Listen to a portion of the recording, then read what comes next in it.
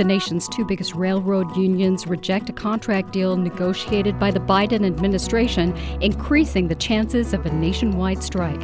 It's Tuesday, November 22nd. This is WBUR's Morning Edition. Good morning, I'm Rupa Shenoy. Coming up, people in Colorado Springs hold a vigil to honor the 5 people killed in a shooting at a queer nightclub. Some LGBTQ people there are not surprised to be the target of violence. Though we're reeling that it happened here in our community, I think we've all been so afraid for such a long time. And this is just a confirmation of worst fears. Also this hour, families seeking shelter in Massachusetts have a hotline to call, but hold times can last up to 3 hours. Someone finally picked up, and I just heard background noises for about 10 minutes, and I kept saying, hello, hello. And the call for doctors to openly defy abortion bans. Bruins win, Celtics lose, sunny in the 40s today. It's 7:01. Now the news. Live from NPR News in Washington, I'm Windsor Johnston. The man suspected of killing 5 people at a gay nightclub in Colorado Springs is expected to face numerous charges.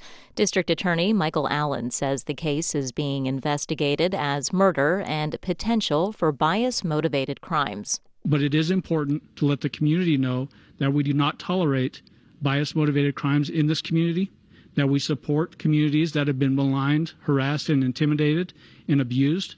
And that's one way that we can do that, showing that we will put the money where our mouth is, essentially. The suspect could be charged with hate crimes in the attack. Officials say the alleged gunman, who was subdued by club patrons, remains hospitalized. He could make his first court appearance later this week. UN inspectors say there's no immediate nuclear threat after intense shelling over the weekend at a Russian-occupied nuclear power station in Ukraine. NPR's Joanna Kakissis reports Ukraine and Russia are blaming each other for the shelling. A team of inspectors from the International Atomic Energy Agency examined the Zaporizhzhia nuclear power station in southeastern Ukraine to check for damage. In a statement, they say key equipment, including reactor units and storage facilities, remains intact after the plant was shelled at least a dozen times over the weekend. But the inspectors say they saw widespread damage to other areas of the plant, a development that agency director Rafael Grossi called, quote, a cause for concern at one of the world's largest nuclear power plants. Grossi is urging Ukraine and Russia to create a demilitarized protection zone around the plant. Joanna Kakissis, NPR News, Kyiv. Highways, airports, train and bus stations are expected to be crowded as millions of people begin traveling to their Thanksgiving destinations. NPR's David Shaper reports the number of people traveling for the holiday this week is expected to be near pre-pandemic levels. Airports are bracing for Thanksgiving crowds not seen since 2019 as airlines expect to fly more than 2 million passengers a day. This summer's surge in air travel demand led to widespread flight delays and cancellations. But Mike Arnott of Cirium, which collects and analyzes airline data, says the airlines are better prepared now. They are offering fewer flights compared to last year. And that really just takes the pot off the boil, as it were. And so I think they're going to have a focus on much smoother operations. And AAA predicts nearly 50 million Americans will be driving for Thanksgiving, with the heaviest traffic expected Wednesday afternoon. David Shaper, NPR News. You're listening to NPR News in Washington. From WBUR in Boston, I'm Rupa Shenoy. Police in Hingham say they are talking with the driver of a car that went through the front window of an Apple store. One person died in the crash yesterday morning. Police identified that person as 65-year-old Kevin Bradley of New Jersey. Dr. William Tollefson of South Shore Health says at least 16 others were hurt. The injuries were somewhat diverse, ranging from some pretty serious head trauma to some pretty decent lower extremity trauma, mangled limbs. Police have not charged the driver in the crash, and they are not releasing that person's name. A Reading police officer can return to his job after a jury acquitted him of charges in the fatal shooting of a man in 2018. Officer Eric Drowski has been on unpaid leave since he was indicted 2 years ago for the shooting of 43-year-old Alan Greeno. WBUR's Deborah Becker reports. Prosecutors argued that Greeno was unarmed and did not pose a threat when police went to his apartment to investigate an alleged domestic assault. But Drowski's attorney, Ken Anderson, says his client responded appropriately because Greeno was aggressive and fled to a nearby junkyard. Clearly, he was somebody who did not want to be caught, who was not in his right mind and was trying to provoke a confrontation. And then at a distance of less than, 5.5 feet, was charging towards Officer Drowski, refusing to show his hands. Anderson says Drowski's grateful for the verdict. Reading police say they've begun the process to reinstate Drowski to the department. For 90.9 WBUR, I'm Deborah Becker. Governor Baker is asking state legislators to quickly approve more money for emergency shelters. He says an increase in migrants and the lack of affordable housing is putting shelters at capacity. The $130 million requested by Baker would also send money to schools for educating migrants. It's unclear if any moves will be made on the bill before Baker leaves office in January.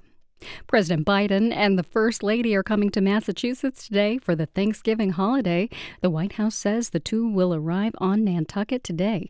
That's where the Biden family traditionally celebrates Thanksgiving. The president will return to Washington on Sunday. It's 7:06. We're funded by you, our listeners, and by Landry & Arcari Rugs and Carpeting since 1938. With thousands of new and antique rugs, Boston, Salem, Framingham, and online at landryandarcari.com. The Bruins won their 7th in a row last night. They beat the Lightning 5-3 in Tampa. The Bees will visit the Florida Panthers tomorrow. And the Celtics lost to the Bulls 121-107 in Chicago last night. That ended the Celts' 9-game winning streak. They'll host the Dallas Mavericks tomorrow. Fenway Park will host high school football today. This afternoon, it's Boston Latin Academy against O'Brien. Then tonight, it's Medford against Malden. Medford Athletic Director Bobby Maloney says the games are meaningful to the players, especially the seniors. 90% of the kids won't go on and play anymore after high school. So, they've got some great friends. They've built some great traditions, and they'll remember their last game for the rest of their life. Fenway will host 3 more games tomorrow. Sunny today and a bit breezy. The high will be in the mid-40s. Partly cloudy overnight with temperatures in the lower 30s. Sunny tomorrow and near 50. Sunny for Thanksgiving Day and in the mid-40s. It's 35 degrees in Boston at 7:07. WBUR supporters include the Walton Family Foundation, working to solve social and environmental problems to improve lives today and benefit future generations. More information at waltonfamilyfoundation.org. It's Morning Edition from NPR News. I'm A. Martinez in Culver City, California. And I'm Rachel Martin in Washington, D.C. We are learning more about the shooting over the weekend that killed 5 people at an LGBTQ nightclub in Colorado Springs. We're also learning more about the man who tackled the gunman and stopped the violence. KUNC's Lucas Brady Woods has been covering all this, and he joins us now from Colorado. Thanks for being here, Lucas. Thanks for having me. What more can you tell us about the investigation at this point? Well, law enforcement held a press conference yesterday afternoon, and they hadn't actually confirmed the charges then, and they didn't elaborate on them. But officials stressed that the investigation is ongoing, including into the shooter's motivation. At that point, they had not quite called this a hate crime. They hadn't officially gone that far yet, although Colorado Springs police chief did say it felt like one. District Attorney Michael Allen said his office is going to be very careful about what information it releases. We have an interest in making sure that any conviction we achieve in a case like this can withstand the appeal process. So we'll be very careful about the information that we share, at least as it relates to the DA's office. The alleged shooter, 22-year-old Anderson Lee Aldrich, was still in the hospital as of last night, but will appear in court by video as soon as he's released. And we're learning more about the victims, right? Yeah, 2 of the victims, Daniel Aston and Derek Rump, were well-known bartenders at Club Q. The others were patrons of the nightclub, Kelly Loving, Raymond Green Vance, and Ashley Green Paw. Also, 2 club patrons were the ones who actually stopped the gunman. One of them is an Army veteran named Richard Fierro, who was at the club with his family. He says he was able to pull the gunman to the ground, which made him drop the rifle. Then Fierro and another bystander, Thomas James, were able to subdue him. I was proud to be a soldier. I'm not a G.I. Joe. I'm just a normal guy, man. I'm protecting my family, and I reached up and I did what I had to do. That was a clip from Fierro there speaking on CNN yesterday.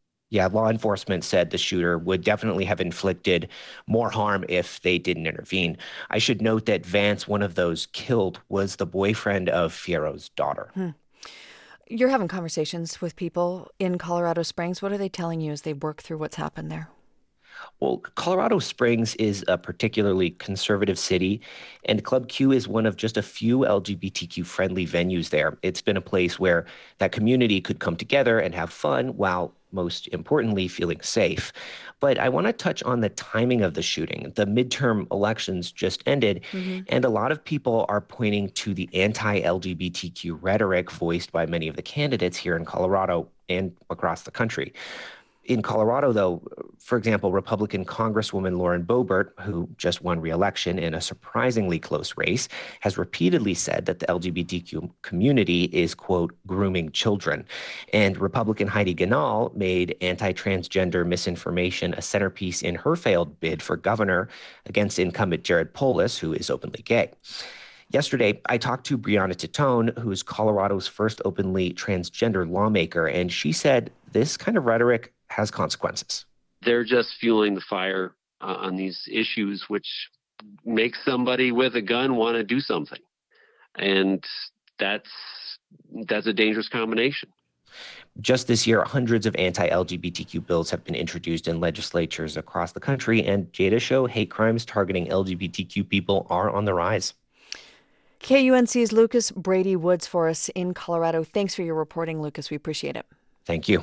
Let's bring in Alana Redfield. She's the Federal Policy Director at UCLA's Williams Institute, where she studies the effect of policies like the ones we just heard about on the LGBTQI community.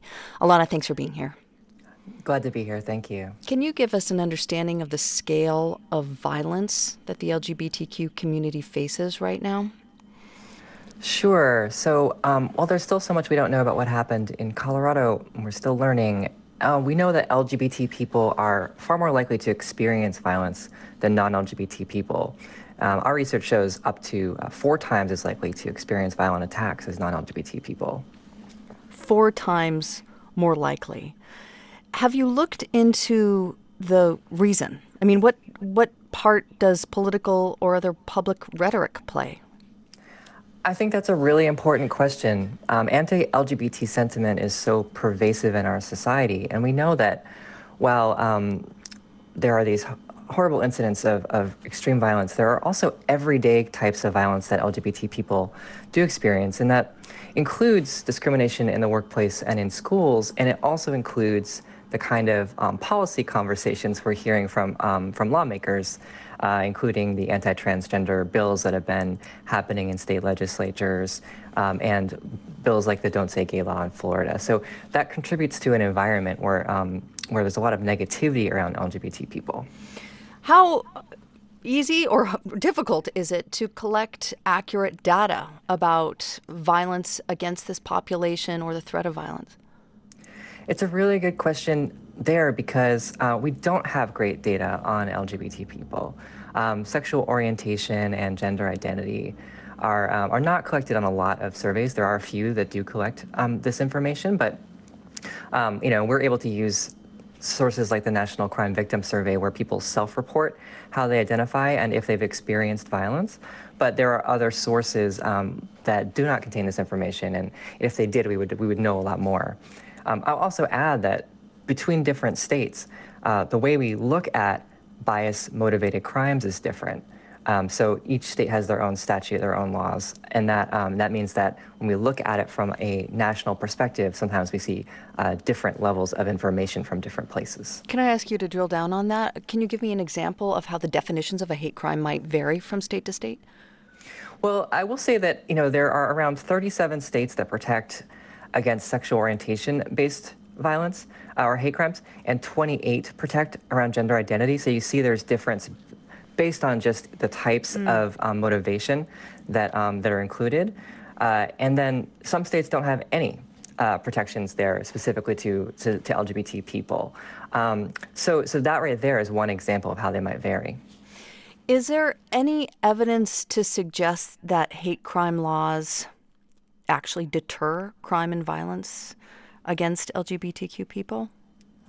That's also a really good question. And what we look at in our research is what the data show. And here we see that there still maintains these disparities in both violence and in economics that in turn contributes to more likelihood to experience violence. And so we can look at that and see that those particular indicators are still high. What are your prescriptions? I mean, noting all these holes in how data about LGBTQ populations are collected and measured, how do you make it better? Well, I think one big piece is that we need to sort of solve the patchwork of protections that LGBT people have across the country. So really robust non-discrimination laws. Only around half of states have non-discrimination laws. So in many contexts, LGBT people remain unprotected. And a great example of a federal law that might do that is the Equality Act, which has passed the House and may eventually pass the Senate, we hope. And then state level non-discrimination laws. But also in making sure that when we do collect data, we are collecting data on LGBT issues. What are your reflections about the situation in Colorado right now, its aftermath and the laws on that in that state? I'll say, it's just horrible to think about what happened in Colorado and what people are experiencing there. Colorado does have some of the stronger laws in the nation.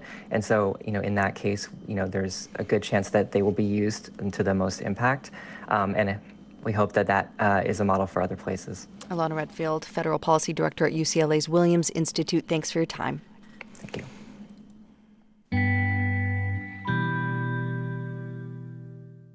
Ukraine's government is about to receive more than $4 billion in aid from the U.S. to help keep basic services running. The money will be vital this winter as Russia continues to damage or destroy so much of Ukraine's infrastructure. NPR's Joanna Kakissis reports from Kyiv. Ukraine's capital is cold and snowy, and those who live here are weathering repeated power cuts brought on by the ceaseless Russian attacks. Oksana Visnyuk wears extra sweaters to warm herself, but the electricity cuts cause other problems. I currently work from home, so every problem with electricity lower my work performance. She says she's relieved that some of the latest funding from the U.S. is set to subsidize utilities here and housing. The U.S. is giving the latest tranche of money directly to the Ukrainian government, mostly to pay doctors, teachers, and emergency responders. It would be harder for hospitals to operate without this aid from U.S. partners. Tanya Lemeshenko is a paramedic in the central Ukrainian city of Dnipro. She says keeping hospitals, emergency services, and schools running helps create stability that's crucial for Ukrainians trying to survive under siege. And she adds that Western aid also helps keep jobs and salaries intact. People have work, they have place to go, they have salaries. So this is a psychological thing. The top U.S. aid official, Samantha Power, explains why this tranche of money is so important. For Ukraine to win the war against Putin, it is going to need more than just weapons, more than just military hardware. It's going to need banking services to keep the economy afloat, schools where teachers are paid, hospitals where health workers can go to work knowing that they can support their families when they get home. She says that all aid to Ukraine has come with strong bipartisan support from Congress. But that could change with the Republicans taking control of the House of Representatives, with some hinting that they want closer scrutiny of the funds. The money will be distributed over the next few weeks. Joanna Kakissis, NPR News, Kyiv.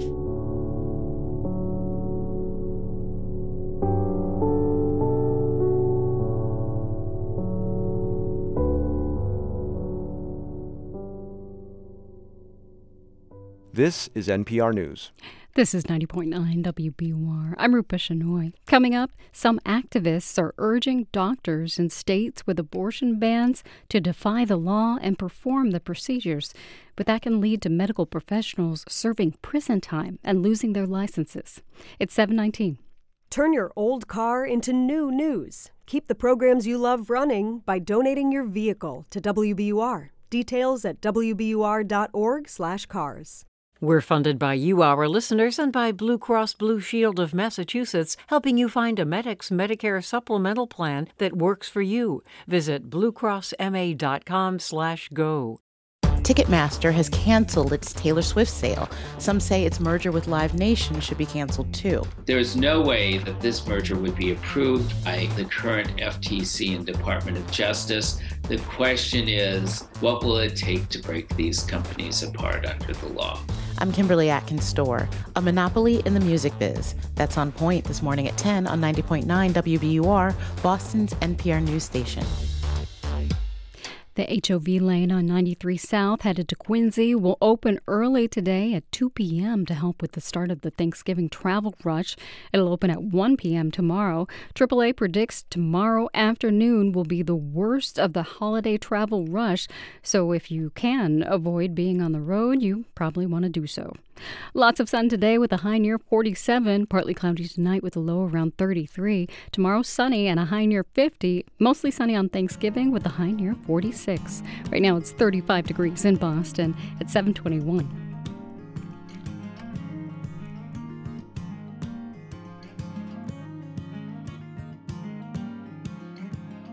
Support for NPR comes from this station and from Little Passports, designed to help children discover the world with hands-on activity kits delivered monthly for ages 3 and up.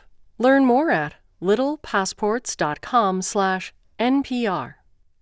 And from Procter & Gamble, maker of Vicks NyQuil Severe, a nighttime cold and flu medication designed to relieve up to 9 cold and flu symptoms. More at Vicks.com. And from Morgan Stanley, with their podcast Thoughts on the Market, offering concise takes on current events and their implications for financial markets. 3 minutes an episode, 5 times a week. Thoughts on the Market. And from listeners like you who donate to this NPR station. It's Morning Edition from NPR News. I'm E. Martinez. And I'm Rachel Martin. It's been 5 months since Roe v. Wade was overturned, and now 13 states have laws banning abortion with limited exceptions for medical emergencies. Doctors who violate these laws could face felony charges, prison time, and the loss of their medical license. Surveys, news reports, and court affidavits show the fear of these laws has caused some doctors to delay or deny abortions, including in emergencies. Some doctors are asking themselves a tough question. When they are forced to choose between their ethical obligations to patients and the law, should they defy the law? NPR's Selena Simmons-Duffin reports. Here's an example of how the exceptions in abortion bans for emergencies can still cause problems for patients. NPR reported last week on Christina Zilke, who was discharged from an Ohio ER bleeding heavily from a miscarriage. They said they needed to prove there was no fetal development, and was told that I could come back in 2 days for a repeat hormone test to confirm I was miscarrying. She says doctors acted as if they didn't believe she was having a miscarriage, even though there was no heartbeat during her ultrasound. So they didn't offer her a DNC procedure to stop the bleeding, the same procedure that's used for abortions. Hours after being discharged, she was taken back to the ER in an ambulance and given the DNC. The hospital declined NPR's request for an interview. Another example, the Texas Policy Evaluation Project conducted a survey of clinicians operating under that state's restrictions. It found that sometimes providers avoided doing DNCs, opting instead for, quote, a surgical incision into the uterus because it might not be construed as an abortion. That's just nuts. Dr. Matthew Winia directs the Center for Bioethics and Humanities at the University of Colorado. Much more dangerous, much more risky. The woman may never have another pregnancy now because you're trying to avoid being accused of having conducted an abortion. Not all doctors agree that the abortion restrictions are responsible for harming patients. The American Association of Pro-Life OBGYNs calls that idea absurd, arguing OBGYNs have many years of training to know when to intervene before a condition becomes life-threatening. But many doctors and groups like the American Medical Association are concerned. Wynia published an editorial in the New England Journal of Medicine in September, calling for physicians to take a stand against these laws when necessary, using civil disobedience. I have seen some very disturbing quotes from health professionals essentially saying, well, look, it's the law. We have to live within the law. And if the law is wrong and causing you to be involved in harming patients, you do not have to live to that law. There's actually a long history of civil disobedience around abortion. Mary Ziegler, a legal historian at UC Davis, says for many decades, starting in the 1900s, there was kind of a don't ask, don't tell silence around abortion. By the 40s, you get more of a crackdown on abortion, and it's more framed as a vice or a racket, the same language you'd be using against organized crime. Lots of abortion providers got arrested and prosecuted. Then hospitals began forming committees to authorize certain abortions in certain circumstances, like emergencies. But some doctors felt that wasn't enough. Allowing abortion when someone's death is imminent may be straightforward. But what about when someone has a heart condition and pregnancy makes that condition worse? Or if a patient tells their doctor, if I can't get an abortion, I'm going to harm myself. Ziegler says doctors wanted more leeway to follow their conscience and provide abortions in more situations. And in the 1960s, in the period leading up to Roe v. Wade, some doctors began to openly defy abortion laws. Not just getting arrested because they happen to get caught, but trying to get arrested. Dr. Milan Vujic is one example, she says. He was arrested 16 times for providing abortions in Washington, D.C. Dr. Leon Belus was arrested in California for just referring someone for an abortion. He fought back in the courts. And in Canada, Dr. Henry Morgentaler was actually imprisoned for violating abortion laws. He used the legal cases brought against him to progressively legalize abortion across that country. One interesting question is like, well, why is it that we don't have more, Dr. Morgentalers now? For one, she says, the penalties now are very different. In the pre-Roe era, often if you violated an abortion law, you could lose your license to practice medicine. Most people didn't really face much real prison time. Some state laws now treat doing an abortion as like life in prison. That's the penalty for violating the abortion ban in Texas. Dr. Louise King raises another reason why there haven't been more people openly defying these new abortion laws. She directs reproductive bioethics at Harvard University and is an OBGYN surgeon. She says if she were to purposefully get arrested in Texas, for example, where she went to medical school and did her residency, she doesn't think it would actually be effective in getting laws changed. It's probable in Texas I'd lose the case. It's going to go up, through the Fifth Circuit? I'm not going to win in the Fifth Circuit. And then am I going to win it in the Supreme Court? No. She adds another consideration is how few OBGYNs there are who provide abortions. Any doctor who's sitting in jail or fighting felony charges will never work again, and that's one fewer person who's able to take care of patients. So what's the point? I don't even see the point. So far, in the 5 months since Roe v. Wade was overturned and state bans began to take effect, there have been no reported prosecutions of healthcare workers. But Wynia says charges against doctors will certainly come. There will be individual doctors who presumably will end up in court. And then, the question will arise, were they supported? Can they be supported? He says this is a leadership issue. He wants organized medicine, accrediting organizations, and medical facilities like hospitals to unite in saying clearly that they will support clinicians who decide to follow the standard of care for a patient, even when that violates state abortion laws. Last week, at the American Medical Association meeting, the legislative body directed a task force to develop a legal defense fund and strategy to help physicians who do face prosecution. Wynia says that's a good first step. Selena Simmons-Duffin, NPR News.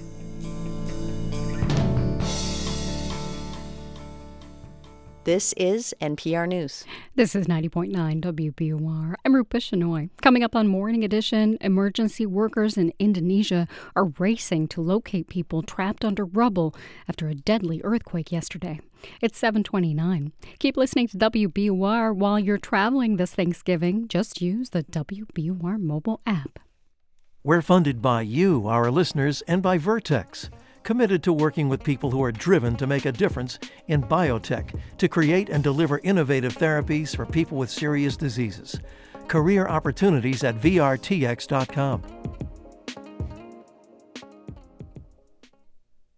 Live from NPR News in Washington, I'm Dave Mattingly. More bodies are being found on Java Island in Indonesia following yesterday's moderate earthquake. The death toll is now 268. The quake struck a mountainous area in the country's most populous province. The head of Indonesia's disaster agency says more than 1,000 people were hurt and 22,000 homes were damaged. Charges have yet to be filed against the man suspected of carrying out a deadly shooting at a gay nightclub in Colorado. 5 people were killed and more than a dozen others were injured at Club Q in Colorado Springs. Lucas Brady Woods with member station KUNC says investigators are still examining the evidence. Officials stress the investigation into the suspected shooter's motivation is ongoing, and while others are calling the shooting a hate crime, they haven't officially gone that far yet. District Attorney Michael Allen says his office is going to be very careful about what information it releases. We have an interest in making sure that any conviction we achieve in a case like this can withstand the appeal process. So we'll be very careful about the information that we share, at least as it relates to the DA's office. The alleged shooter, 22-year-old Anderson Lee Aldrich, was still in the hospital as of last night, but will appear in court by video as soon as he's released. For NPR News, I'm Lucas Brady Woods. This is NPR News. From WBUR in Boston, I'm Rupa Shenoy. Brandeis University is offering students counseling following a deadly bus crash last weekend. The shuttle bus crash on Saturday in Waltham killed a Brandeis student. 29 others were hurt. Gilbert Hinga is interim director of the Brandeis Counseling Center. He says people respond differently to trauma like this. Even with the holiday coming, students can access help. Any time during the night and also during the holidays, and we'll be providing this service. And the students can simply call the counseling center number, and they'll be able to access a counselor. Most of the passengers on the bus were from Brandeis, but there were also students from other schools. The bus was on its regular route between Boston and the Brandeis campus. Search crews in New Hampshire's White Mountains will resume their search today for a missing Massachusetts woman. Officials say 19-year-old Emily Sotelo of Westford went missing last weekend. They say she was not prepared for cold weather. Temperatures on the mountains are near zero, with a wind chill of -30. Residents in the central Mass town of Hardwick will vote in January on whether to build a horse racing track. Town selectmen voted against the plan in October. They reversed that decision weeks later. The board tells the Telegram and Gazette it's pushing the vote to residents after some of them encouraged selectmen to reconsider their votes. It's 7:33. We're funded by you, our listeners, and by Merrimack Repertory Theater, presenting A Christmas Carol, a new adaptation highlighting Dickens' time in Lowell, November 30th through December 24th, mrt.org. The Celtics' winning streak ended at 9 games last night. They fell to the Bulls 121-107 in Chicago. The Seas will return home tomorrow night to play the Dallas Mavericks. And the Bruins' winning streak is up to 7 games. They beat the Lightning 5-3 in Tampa. The Bees will visit the Florida Panthers tomorrow. And in a big upset at the Men's World Cup this morning, Saudi Arabia beat Argentina 2-1. Clear skies and upper 40s today. A few clouds move in this evening, and it'll fall to the mid-30s. Tomorrow, clear skies again and near 50. The skies stay clear for Thanksgiving, and it'll be in the mid-40s. Rain likely for Black Friday. It's 36 degrees in Boston at 7:34. Support for NPR comes from this station and from Fisher Investments. As a fiduciary, Fisher Investments is obligated to act in their client's best interest. Learn more at FisherInvestments.com. Investments in securities involve the risk of loss. And from Heifer International, where people can find gifts that make a difference. A goat, chicken, or alpaca can change lives for a family in need. Learn more at heifer.org/NPR. And from the sustaining members of this NPR station. It's Morning Edition from NPR News. I'm A. Martinez in Culver City, California. And I'm Rachel Martin in Washington, D.C. In Indonesia, emergency workers are racing to find people trapped under rubble after an earthquake there yesterday. Officials say hundreds have already died. That count is expected to rise. Rescue equipment arrived overnight in the city of Cianjur near the epicenter of the quake. We're going to turn to freelance journalist Aisha Llewellyn, who is in Sumatra, Indonesia. Good morning. Thank you so much for being here. Good morning. Thank you for having me. Oh, just give us a sense, Aisha, of the rescue efforts. What's the status at this point? Well, obviously, it's a really difficult time. You have to understand also the context of what's going on in the country at the moment. So the quake itself was 5.6 in magnitude. That's relatively small. We've seen much bigger, but it was also quite shallow, just 10 kilometers, which is quite close to the surface. But unfortunately, also, we're gripped by the rainy season at the moment. So the earth is very wet. We call this time of year in Indonesia disaster season from November, December into January. That's often when we see a lot of disasters because the rains come, it causes flooding, and that can cause landslides. And unfortunately, that's exactly what happened in this case. The earthquake came, and because the land around it was so wet and unstable, it then also triggered these landslides, which collapsed on top of villages and carried away houses. And of course, as you said, the rescue workers are desperately trying to dig people out. But because of all that mud and debris, of course, it's going to be really, really difficult. Can you describe the area where this happened? I mean, is it densely populated? The center is quite densely populated, but there's also a lot of damage out in the villages around the main area. And my understanding is that those are the areas that have been badly hit because in the center of town, obviously the buildings are a lot more sturdy. Out in the villages, the buildings are much more rustic and, not built really to withstand an earthquake of this kind. And so my understanding is that a lot of the houses there, just as soon as the earthquake started, just collapsed. I mean, I spoke to one man today who said he ran out of his house in a village on the outskirts of town. And he said, all I could see around me was my neighbors' houses just falling, just toppling to the ground. Oh, any reports on critical infrastructure like hospitals? Well, that was also another problem. So in Cianjur, there are a number of hospitals. But of course, what happened when the earthquake hit was they needed to evacuate all the buildings, and that included the local hospitals. So you had a situation where you had hundreds of people outside the hospitals in Cianjur because all the patients who were already in hospital were being evacuated for safety reasons. And then you had all the injured from the earthquake coming to the hospital.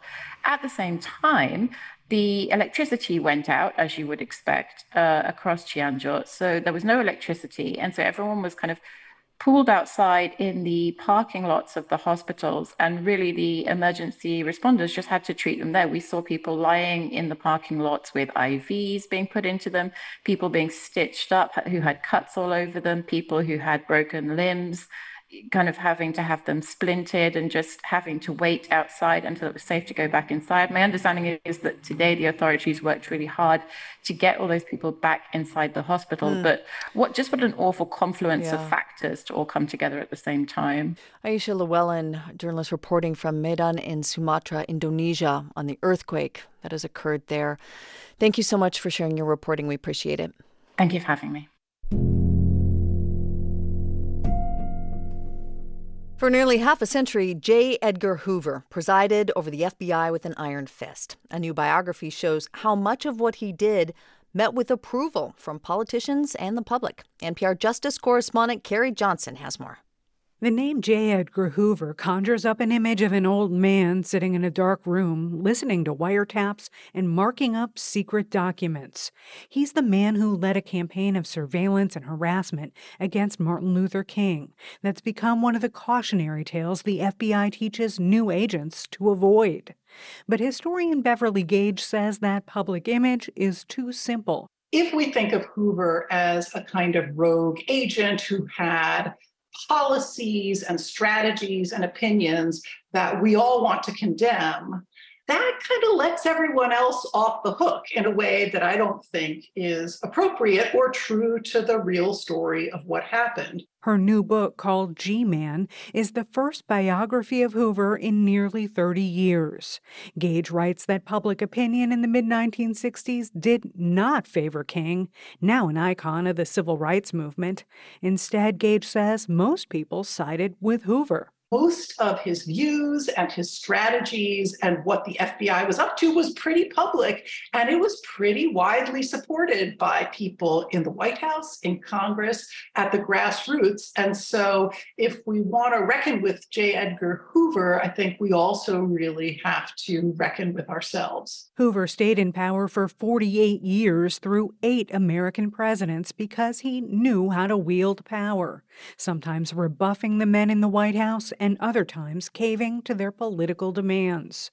In 1964, President Lyndon Johnson asked the FBI to spy on civil rights activists attending the Democratic National Convention. There's this great conversation where Lyndon Johnson, as he's leaving office in 1968, is sitting there with Richard Nixon, and he says, "You know, Dick, Edgar's going to be the only person in this town that you can really trust." Gage says Hoover's FBI reflected his own prejudices from the very beginning, starting with his background as a leader of the Kappa Alpha Order fraternity in college.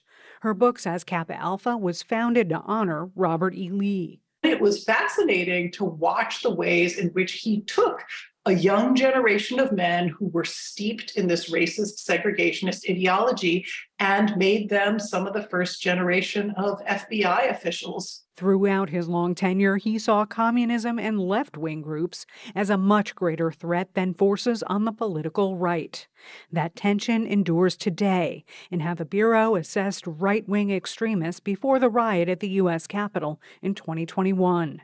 In the book, Gage demonstrates Hoover's keen understanding of how things work in D.C. The real root of Hoover's power was his brilliance at being a bureaucrat, and that meant lots of different things. Hoover kept his budgets funded by loaning FBI agents to help the appropriations panels in Congress, and he used his sway with the White House to win an exemption from the mandatory retirement age. He died still working at age 77. The FBI director is now limited to a 10-year term, and that is in direct response to this colossal career of J. Edgar Hoover's. The FBI building in downtown Washington still bears Hoover's name. The Biden administration is considering where to build a new headquarters. It's not clear whether it will have a new name on the front. Carrie Johnson, NPR News, Washington.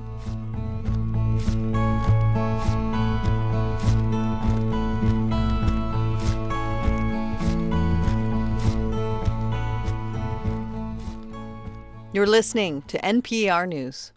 I'm Rupa Shenoy in Boston. Coming up on Morning Edition, Massachusetts has a hotline for families to call when they suddenly face homelessness, but callers can be put on hold for hours. And in our next hour, former Vice President Mike Pence discusses his new book and his commitment to opposing abortion. In your forecast, upper 40s today under sunny skies, partly overcast tonight and mid-30s. Tomorrow, sunny again and near 50, mostly sunny and mid-40s on Thanksgiving. Right now, it's 36 degrees in Boston at 7:43. We're funded by you, our listeners, and by Delta Dental, reminding you that a healthy smile is a powerful thing. Discover the connection between oral and overall health at expressyourhealthma.org. And Bassberry and Sims Healthcare Law Practice, advising academic medical centers and healthcare providers on complex legal matters nationwide. More at bassberry.com. Now, in business news, Senator Elizabeth Warren is asking the IRS to investigate the tax software company TurboTax. She says the company has been depositing refunds to new bank accounts it opened without permission from taxpayers. Warren also wants the IRS to develop its own free tax filing system. A new bus route will begin offering daily trips between Boston and the Pioneer Valley today. Our bus will take riders from Northampton, Amherst, and Belchertown to Logan Airport. The company also began a route between New York City and Amherst earlier this month. It's 7:44. Funding for WBUR's Business Report comes from Cambridge Trust, a private bank offering a full suite of custom financial solutions tailored to its clients. Their team provides private banking, wealth management, and commercial and innovation banking designed to power any ambition. You can visit their offices or connect online at cambridgetrust.com/way-to-wealth.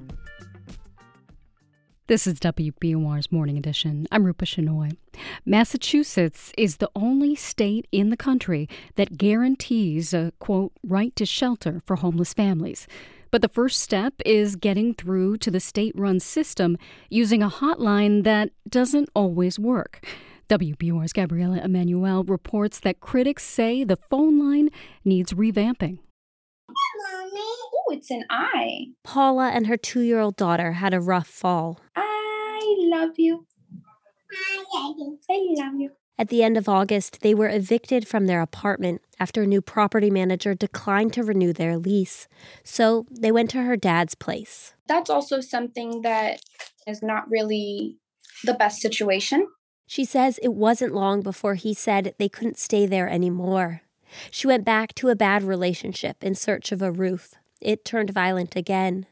We're not using Paula's last name to protect her identity because she's a survivor of domestic abuse. Out of options, she bounced between relatives and friends. She dialed the number for Emergency Assistance Shelter and got a recorded message. All homeless coordinators are currently assisting other callers. Please remain on the line. Your call will be answered in the order in which it was received. I called the first time to DHCD. 3-hour wait. DHCD is the Department of Housing and Community Development.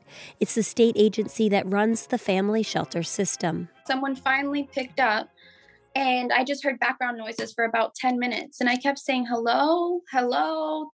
Nothing. No response.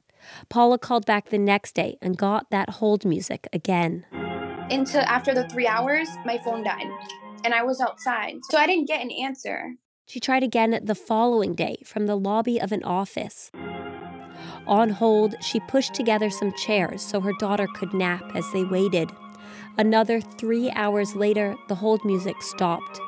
The voice on the other end of the line said, "Ma'am, you're going to have to call back tomorrow to find shelter. It's too late in the day."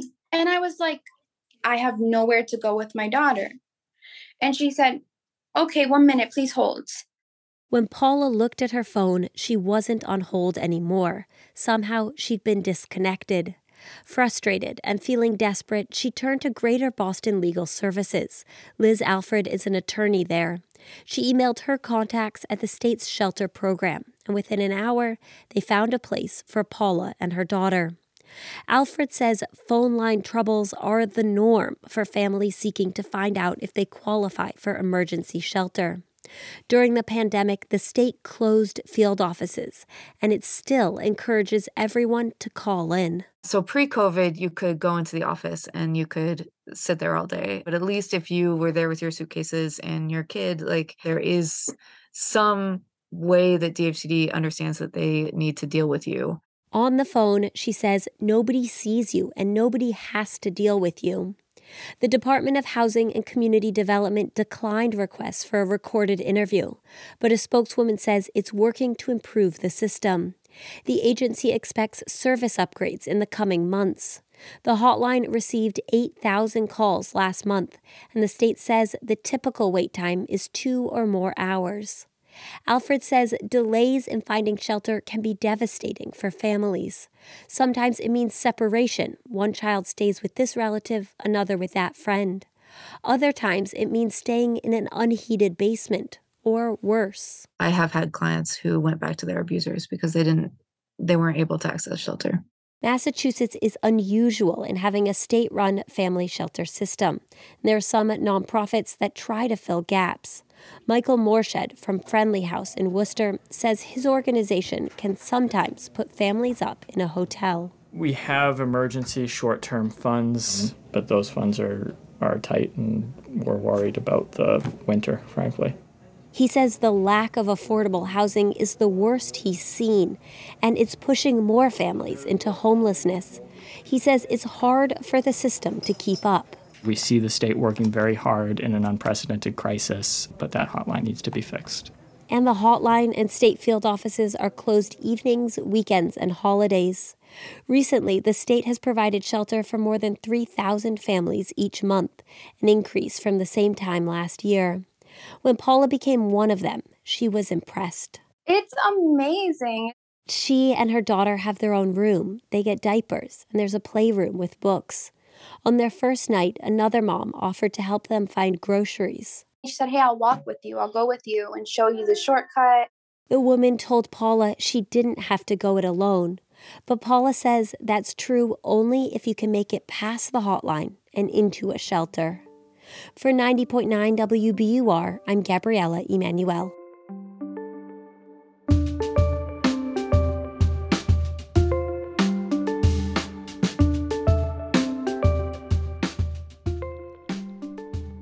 I'm Rupa Shenoy in Boston. Another hour of Morning Edition is coming up. And later today at 11 is Radio Boston. Tiziana Deering is here to give us a preview of the show. Good morning, Tiziana. Good morning, Rupa. We're going to make you jealous today. Do you know why? Food. Yeah, Eating. that's right. Yeah. We're going to eat on the show today. But it's actually a history lesson. So, fascinating story of Joe and Lucretia Brown. He served out the term of his enslaver's son in the Revolutionary War in exchange for his freedom. Wow. They opened a tavern in the late early 1800s. She's a smashing entrepreneur, but also a great baker. And she develops this cookie that becomes really popular called the Joe Frogger, molasses and rum that also keeps for a really long time. So the sailors out of Marblehead can take it with them on voyages. And it's such an important and key piece of history that it is now on the menu at the cafe of the African American Museum of History and Culture in D.C. So we're going to learn about them. We're going to try the cookie. We're going to get this piece of sort of hidden regional history. Mm-hmm. I love history, and I love excuses to eat. Excuses to eat a cookie. There you go. All right. Thank you, Tiziana. Thanks, Rupa. That's Radio Boston today at 11 and 3. It's 7:51. Support for NPR comes from this station and from BetterHelp, connecting people with a therapist online for issues like depression and anxiety. 25,000 therapists are available through BetterHelp using a computer or smartphone. BetterHelp.com/public. And from Procter & Gamble, maker of Nervive Nerve Relief. Nervive is designed to reduce occasional nerve aches, weakness, and discomfort in hands or feet due to aging. Learn more at nervivehealth.com. This is Morning Edition from NPR News. I'm A. Martinez. I'm Rachel Martin. And I'm Layla Fadel. Susanna Perlman is the founder of Art House NYC, and we meet her on the National Mall next to a brother and sister playing violin. Perlman is dressed in a silver blazer paired with Puma sneakers and stands in front of what looks like a tiny house in the shadow of the Washington Monument. This tiny house is an art exhibit named for Perlman's mother, Marla, a healthcare worker who died from COVID last year. And it's what inspired this project, an inviting home filled with portraits of other first responders and healthcare workers who were killed in this pandemic. More than 100 paintings, drawings, and digital artwork rotate through a series of framed flat screens hanging on the walls. My mother was always very proud of her home. She loved decorating and she loved putting together. So when I walked in here for the first time, I'm like, yeah, she'd like this. Well, let's go in and see what it is. Because I see wood paneling. It really does look like a little house. You know, it just feels like a living room and gallery space. You know, we have sliding glass doors and all these windows, so a lot of very natural light comes in. You know, when the sun kind of moves over to the other side, the images really kind of take over because they are on digital screens. And these images in front of us that we're looking at right now. These are all different healthcare workers from all over the United States, created by the arthouse.nyc collective. It's interesting, when we started this project, I felt like these two communities of the healthcare workers and our community really mirrored each other because they were from far-flung areas. In what way? Just because the healthcare workers who come to the United States to work are literally the Philippines, India, Europe, South America. I mean, they're really from all over the world. And that's also what made this very heartbreaking. Like, there was one over there, the woman was from the Philippines, and she came here kind of alone, but she was supporting her family back in the Philippines. And when she passed away, they couldn't even come and get into the country to have a funeral. So there was like a whole thing of getting her body back to the Philippines to bury her. So when we had reached out to them, of course, they were saying, we would love it if you did a portrait. And then the artist was from the UK, so we had to get the portrait to the Philippines, but they had this beautiful memorial ceremony and the portrait was sort of at the center of it. Is your mother up here? My mother is not here yet, just because there's a very specific photo that I want. This wonderful expression when she would laugh, that her smile was so big, it was in a couple of zip codes. And that's the face that I loved when my mother, you have it right now. You know what I mean? That smile that just, this big beaming smile. And that's what I miss the most of her. I mean, here we are on the National Mall where you have tons of memorials. And this was a war in its own way. So here is a monument to these individuals who gave their lives, who went to work despite the risks and ultimately paid the ultimate price. You obviously know personally what it is to lose somebody to this war that you described. Yeah. But also I think sometimes people almost are talking about it like it's over. And I just wonder, having this monument, as you describe it, what it means to memorialize these names, these faces, and the losses that so many families have suffered. Sure. I think during the pandemic, we would rarely see the faces. We'd rarely see these human lives that were behind these numbers, which I found more heartbreaking than anything else that I can think of during that whole time. It's just that these people were just being lost and forgotten. So this project brings that out. You put a face with a name. You understand this person had a life, they had history, they had families, they had roots, they had, the way they lived their lives. It's more of a personal touch than the statistics. Yeah, there's like these black and white portraits, color portraits. Some look more digital, some more almost like a photograph. Absolutely. I mean, we accepted anybody who wanted to participate, artists of all different styles and levels, just put them in a gallery. And when the families would get in touch with us, we would make that connection. What have they said to you, the families? Have they been able to see? That has been overwhelming. People saying to me, you will never know how meaningful this was, that you reached out to us at such a dark time and did this in such a public way. Because many of them have felt that way, that their loved one was just taken away from them and then nothing spoken about it. And it became very private when death, as sad as it is, brings community together, and not having that. So I think a lot of them have been so touched by it as well. I just love this one. Beautiful. His face, his yellow shirt, the sun in the back. So that specific one that's our brand new portrait. It's of Noel Sinkiat. He was a nurse at Howard University Hospital. And he actually was the first nurse in DC to pass away. Oh. So we connected with the Philippine Nurses Association of Washington, D.C., and they connected us to his widow to create this portrait. Do you happen to remember what his widow said when you got in touch? We have had this conversation that has lasted over 2 years. Yeah. I think also because she has moved. And that's what I found with a lot of families is that, sometimes they lost their breadwinner. I think that's a story that's untold, is how their loss has upended so many lives. We spoke with the creator of that portrait, Lynn St. Clair Foster. What I wanted to do was incorporate not just the portrait, just the head, as I usually say. I try to bring in bits and pieces of their world, their life, their culture. Mm-hmm. So you'll notice that there's, in the background, you can see a tiny little image of some of the original Filipino nurses that came to this country. What's it like to participate in this particular project?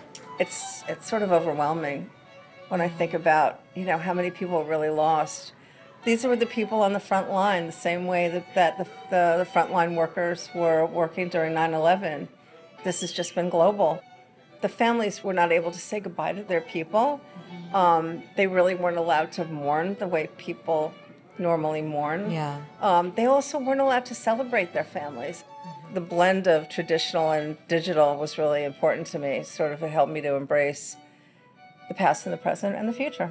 I do get a sense of almost like knowing more about him because of the movement in the image. It makes it feel like he's alive, Yes. And I think there's another portrait of another woman but the first one I did, where I have like this glow behind her. It's like she's an angel. There's an angelic sort of sense to it.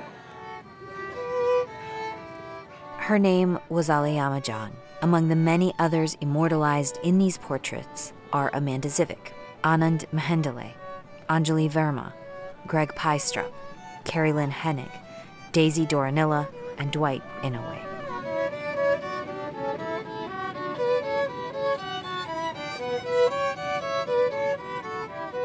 This is Morning Edition from NPR News. I'm Leila Fadel. I'm Rachel Martin. And I'm May Martinez.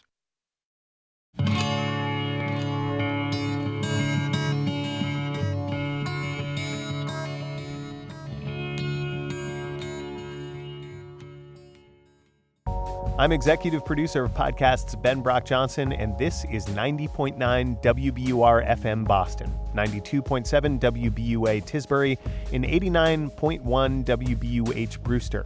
Listen anytime with our app or at WBUR.org. WBUR, Boston's NPR news station. 4 freight rail unions have voted down a new contract deal reached with help from the Biden administration, stoking fears of a rail strike before Christmas. It's Tuesday, November 22nd. This is WBUR's Morning Edition.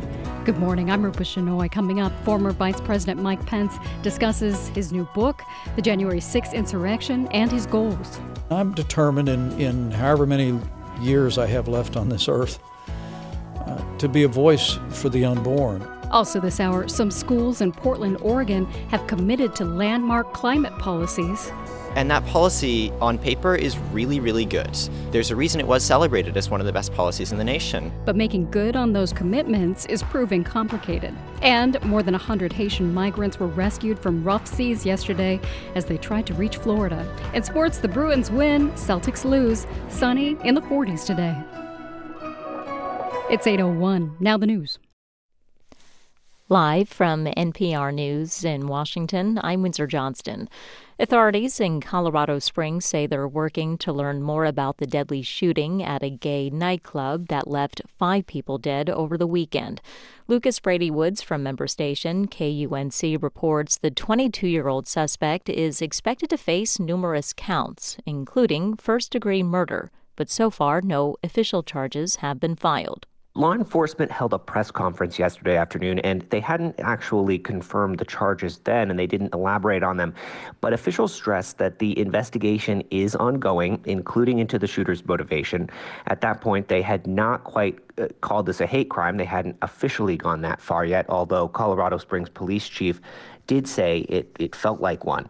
Lucas Brady Woods reporting. The trial of Oath Keepers founder Stuart Rhodes and 4 others is coming to an end.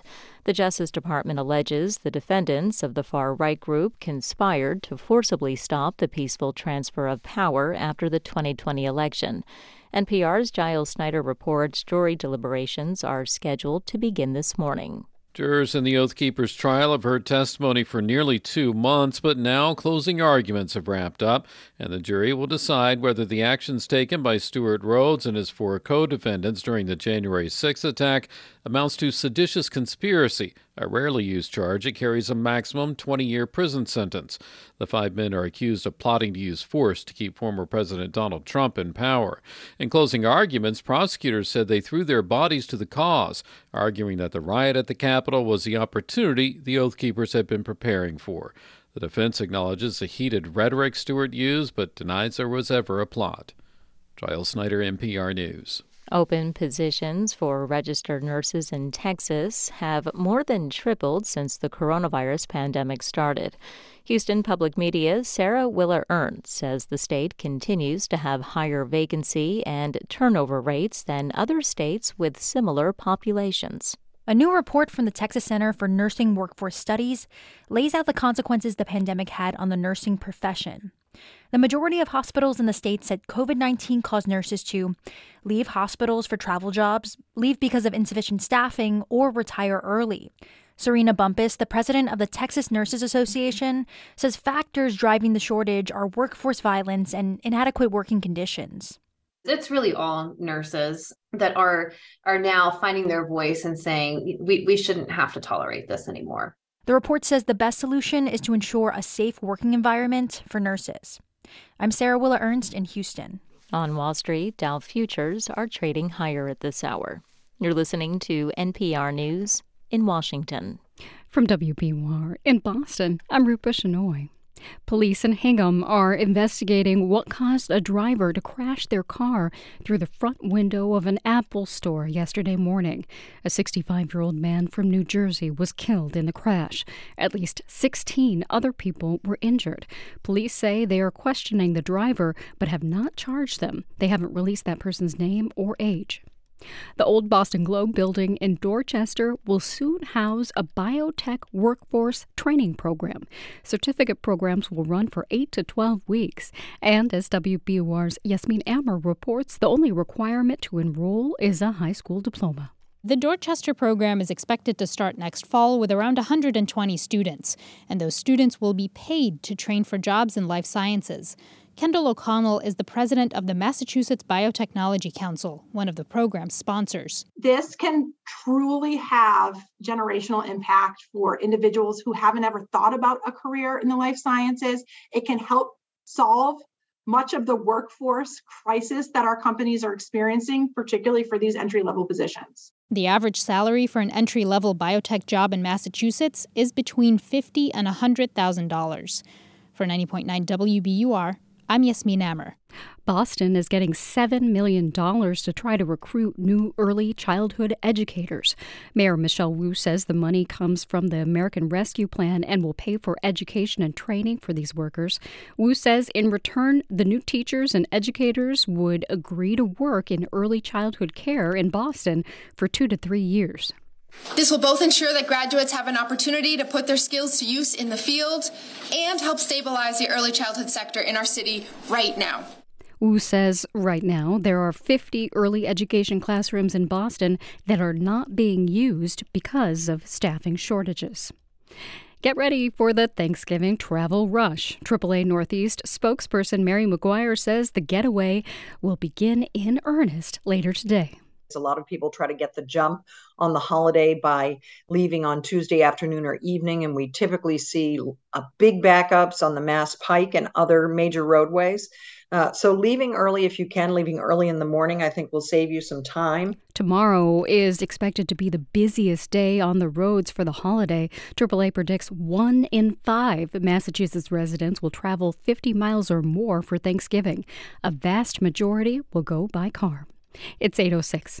We're funded by you, our listeners, and by LabShares Newton, offering state-of-the-art BL2 labs with a range of services and amenities just outside Cambridge. Learn more at labshares.com.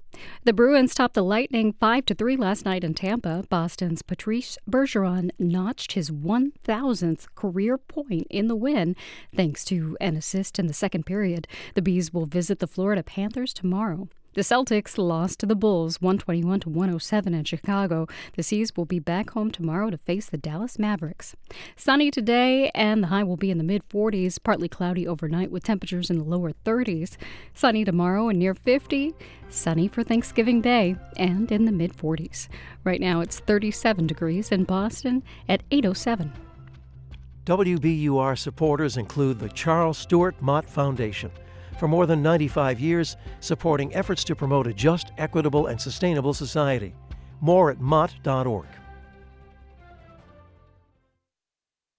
This is Morning Edition from NPR News. I'm A. Martinez in Culver City, California. I'm Rachel Martin in Washington, D.C. And I'm Steve Inskeep in Indianapolis. We came here to talk with former Vice President Mike Pence. He's the man rioters tried to find as they attacked the Capitol on January 6, 2021. Oh, Mike Pence, we're coming for you too, traitor! Where is Pence? Bring Pence out! Where is Pence? Bring him out! Bring out Pence! Mike Pence was in the Capitol that day, presiding over the ceremonial vote counting for the presidential election. President Trump had lost and publicly denounced Pence for failing to reject his defeat. Pence said he had no constitutional authority to do as Trump demanded. He had a gaggle of outside lawyers that were telling him that as vice president, I had unilateral authority to determine which electoral votes to count, which no vice president in American history had ever claimed that authority. Pence has now recounted that experience and much else in a book called So Help Me God. As attackers disrupted the vote count, Pence and his family retreated to an office and then to a parking garage, but he refused to leave the building. I just was determined to stay at my post. Once police cleared the Capitol, Pence and Congress returned to work. We talked about this in his home state of Indiana. We met at the state capitol, where he once served as governor. In particular, we sat beneath the ornate chandeliers of the building's law library. The law was what he said he upheld at the United States Capitol January 6th. When the tweet came across from the president saying that I lack courage, it angered me. But I really didn't have time for it. It was a moment where it was clear to me the president had decided to be a part of the problem. I was determined to be part of the solution. And we convened the Republican and Democrat leaders of the Congress and started to work to get the response from the Pentagon and the Justice Department to support all those remarkable people in the Capitol Hill Police that were holding the line against the angry crowd. Which, in fact, you did. It took all night, as I recall, before you got home. But the work was done. I want to ask about the period leading up to that, because, of course, there was a period of several months leading up to that in which the president first predicted and then claimed a stolen election. You write something very interesting in this book. You say that, I believe on November 7th, 2 months before the attack on the Capitol, the race had been called for Joe Biden, and you spoke with Jared Kushner, the president's son-in-law, and said you were not convinced that there had been sufficient irregularities to change the election. In the period that followed, did you consider yourself saying something in public or even conceding the race yourself? Because you were on the ballot too. Well, let me clarify something. Even at that early point, I was not convinced that there was fraud sufficient to change the outcome of the election. And, of course, evidence of widespread fraud would never come. But I was concerned about the voting irregularities that had taken place. And I said so all the way up to my correspondence to Congress on January 6th. I mean, there were a half a dozen states around the country, Steve, that in the name of COVID had changed the rules around elections, sometimes through executive action, sometimes through an attorney general's decision. Sure. And in many cases, they were changes that seemed to benefit Democrat candidates in those states above Republicans. I thought it was important that we have that debate. Was one of the reasons why I made it clear going into January 6th that I thought a fulsome debate about irregularities and any evidence of fraud that may emerge would be useful for the country, if only to set the stage for future reform, which I'm glad to see is happening in states around the country. Laws have changed, but did you think about or discuss doing as Attorney General Barr did, I think on December 1st, and just say, listen, there's not sufficient evidence here of anything major? For my part, I thought it was important that we just continue to support both the legal challenges as well as the legal processes that are established under federal law. I told the president that if the challenges in the court didn't play out, he should simply accept the result, support a peaceful transfer of power, and if he wanted to run again, he could run again. Granting that your advice to the president is private, could you have told us what you knew at that point? I think it was important in that moment that we let the courts, the states through certification, and then the Congress work entirely through that process, uphold the Constitution, uphold the laws of the country, and move our country forward under the rule of law. I want people to know that you include some of your past speeches in this book and an appendix in the end, including your 2016 convention speech in Cleveland accepting the vice presidential nomination. I was in Cleveland at the time, watched that speech. It's a good speech. I appreciated reading it again. Thank you. In that speech, you say Donald Trump is a good man. Not just that he was the man for the moment or the right man or a strong candidate, but a good man. I've seen this good man up close. His utter lack of pretense, his respect for the people who work for him, and his devotion to his family. Do you still believe he's a good man? President Trump was wrong on January 6th in arguing that I had the authority to overturn the election. But I'll always be proud of the record that we created for the American people, Steve. While you're proud of the record, you didn't just call him a good man again. Well, look, I truly do believe that only God knows our hearts.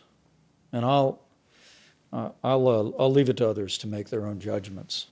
Pence recounts meeting the president after January 6th and promising to pray for him. He says he sensed Trump was remorseful But Steve, when the president returned to the rhetoric he was using before January 6th, began again to question those of us that had defended the Constitution, I just thought it was important that we go our separate ways, and we have.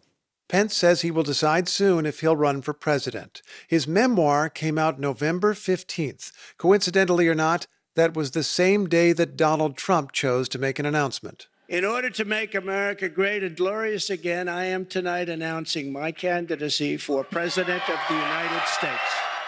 Florida Governor Ron DeSantis and other Republicans are positioning to run. We asked Pence what his purpose would be if he runs. What would he want to do? And for the moment, he said only service and unity. What I hear is people longing for leadership that reflects that same kind of civility and respect that I've always tried to aspire to. One of the reasons I ask why you'd want to do is because, as I'm sure you know, there's a debate about the future of the Republican Party, and there are some people who advocate what has been called national conservatism, which could be defined different ways, but one way to think of it is, instead of going for small government and limited government, a kind of libertarian approach, maybe you endorse a bigger or more active government that will promote or even impose traditional values. Do you support that way of thinking? Well, I'm not sure I've heard it put quite that way, but look, I'm a Christian, a conservative, and a Republican in that order. But I'm a limited government conservative. You know, it all comes down to the limited government republic that our founders enshrined, and that's so more of the Ronald Reagan Reagan idea than the national conservatism idea. Ronald Reagan said in his first inaugural address, it's important to remember the states created the federal government didn't create the states. I think we would do well as a country to seize a moment where we again encourage states to be those laboratories of democracy and innovation that our founders contemplated. They're now, of course, laboratories of debate on abortion. And abortion was on the ballot in a number of states this fall. In numerous states, people voted in various ways in favor of abortion rights. And it appears that candidates who supported abortion rights did well. What message did you take from that election? Well, let me say, I'm pro-life. I don't apologize for it. I'll always cherish the fact that I was vice president in the administration that appointed 3 of the justices of the Supreme Court, that gave us a new beginning for life, that returned the question of abortion to the states and to the American people where it belongs. And all of my life, whatever role we're in, I'll look to be a voice for the right to life. You don't think that this election is the signal of where the country is going on this? Well, I will tell you that the common denominator for me was that Republicans who articulated their position on the right to life did well. Republicans who did not articulate their position and allowed their position to be defined did not do as well. And the truth is that the Democratic Party today supports abortion on demand up to the moment of birth and taxpayer funding of abortion. Those are positions that are supported by about 1 out of 4 Americans. I truly believe that this is a pro-life country. We're still divided on the issue, Steve. I should mention President Biden has said the Roe versus Wade standard is the one that he would approve, which is a little different than abortion on demand up to the moment of birth. It is, I will tell you, the Democratic Party has been very clear in their position on this.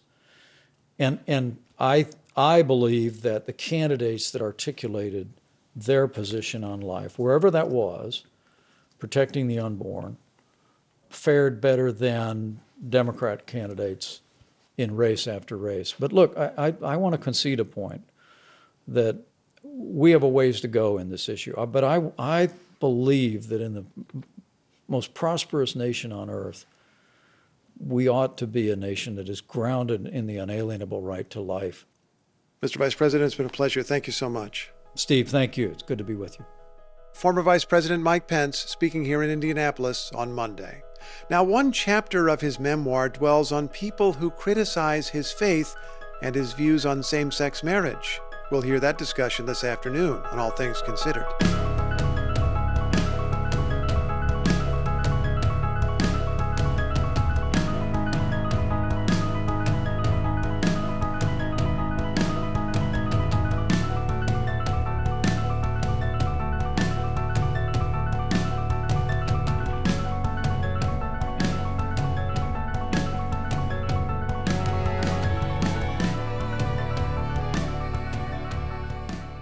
This is NPR News.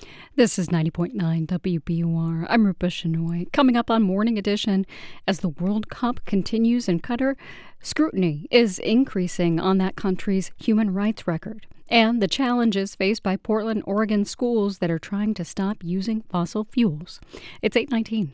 WBUR supporters include the ICA, with a powerful new work by Barbara Kruger, one of the leading artists of the time. You can plan your visit at icaboston.org.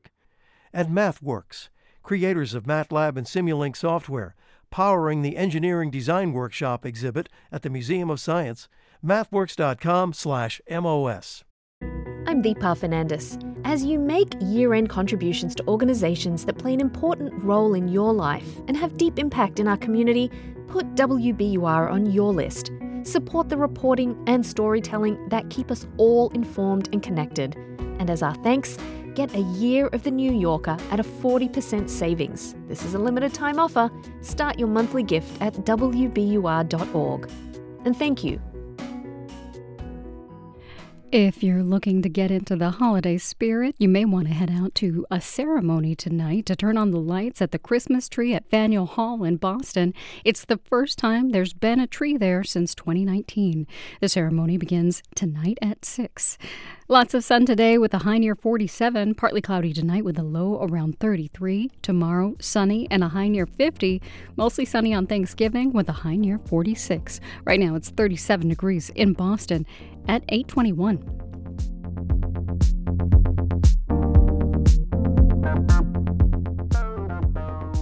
Support for NPR comes from this station and from Paycom, an HR and payroll tool designed to prevent lost hours during the week to allow employees to maximize their time and productivity.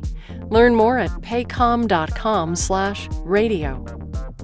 And from Capital One, offering their premium travel card, Venture X.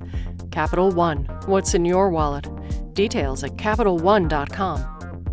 And from Procter & Gamble, maker of Vicks DayQuil Severe, a daytime cold and flu medication designed to relieve up to 9 cold and flu symptoms. More at Vicks.com. And from the Robert Wood Johnson Foundation at rwjf.org. It's Morning Edition from NPR News. I'm Rachel Martin. And I'm A. Martinez. The World Cup is being played in the Middle East for the first time. Qatar, a tiny country with an outsized role in the region, was a controversial choice as host. Our co-host, Leila Fadel, spoke to NPR's Middle East reporter, Aya Petraoui.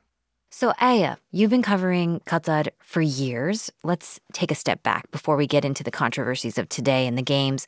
How did Qatar end up being the host of the World Cup in the first place? Well, Qatar is a very small but very wealthy country. It has vast gas reserves, and it's really used that money to project its power and itself onto the global stage. Yeah. And so this has been a huge moment of national pride for this country of just 300,000 citizens. They have spent $200 billion over the last decade in infrastructure, most of it for the games, highways, a new airport, hotels, beautiful new stadiums. So for this small country where 10 times as many foreigners live there than actual citizens, it's a very big moment. And most of those foreigners are there to really build this infrastructure, migrant workers. So it's a chance to showcase Qatar, a chance for people to look at Qatar and to look at it differently in a way that doesn't have to do with Mideast politics, oil and gas, its relationship with Iran, and all the other issues in the region. So you mentioned migrant workers, and that's actually been a huge topic in the lead up because they've built the stadiums, but there's a lot of concern about the human rights situation for migrant workers. If you could just talk about where all the criticisms are coming from, because a lot of people don't want the tournament in Qatar at all. You're absolutely right. Migrant workers have built this infrastructure that you see in Qatar today, and they've worked in really harsh, difficult conditions in extreme heat. Yeah. So this is a country where migrant workers for many years didn't really have rights. They were tied to their employers They couldn't switch jobs or quit or even leave the country without a permission from their employer. A lot of that has been dismantled over the years, especially with scrutiny and attention on Qatar since they won the bid to host the World Cup. But there still remain a lot of challenges with being paid on time and severance and, of course, just the extreme harsh conditions that they work in. Right. But there are wider concerns about human rights in Qatar. This is an insular country where the emir inherited the throne from his father and a country where there is very limited political freedoms and speech. Homosexuality is criminalized. The Qataris are saying, look, we are welcoming everybody without discrimination. But there are concerns around that, of course, and that's something that people have raised.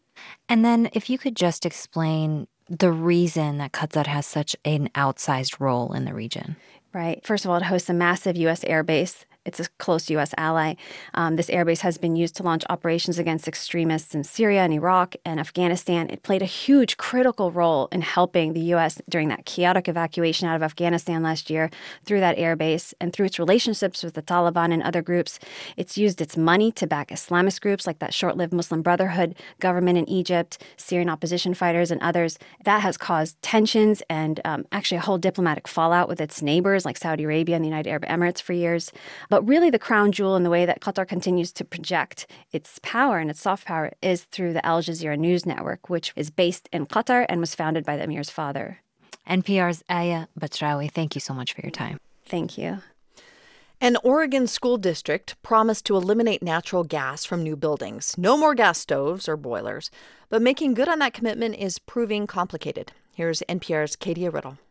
Climate activism came easily to Ada Crandall. She was in 7th grade when she organized her first protest. People ask, like, what are your extracurriculars? And I'm like, oh, climate organizing. Recently, Crandall was outside Portland's Grant High School in the pouring rain.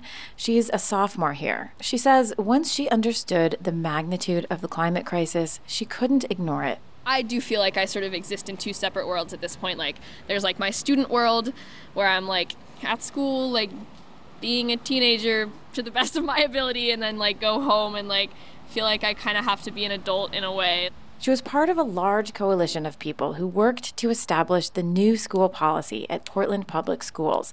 It took 3 years. Goals include electric school buses, curriculum for students on climate justice, and net zero emissions by 2040.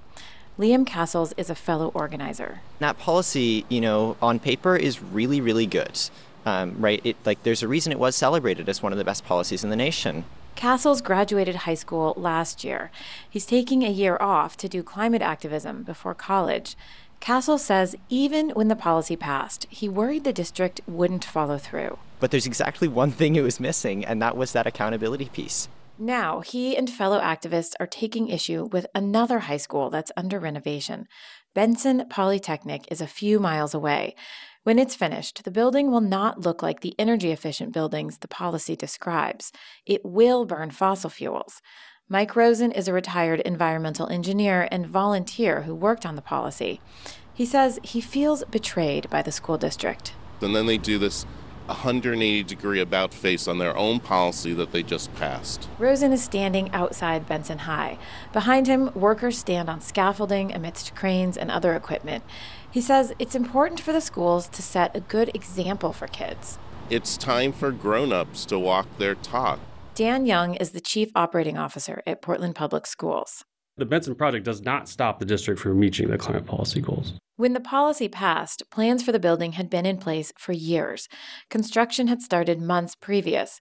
Young says changing course now would cost between $6 and $8 million.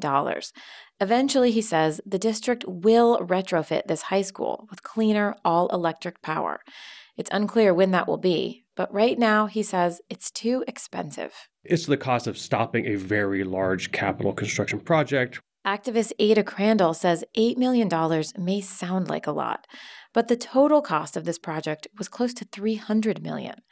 With the impacts of climate change already being felt around the world, she says this generation has more to lose than their elders. I used to do theater and play sports and really loved those things, and I try to make time for them still, but it's this is my priority. That's why Crandall says she's doubling down on holding people in power accountable for their impact on the climate.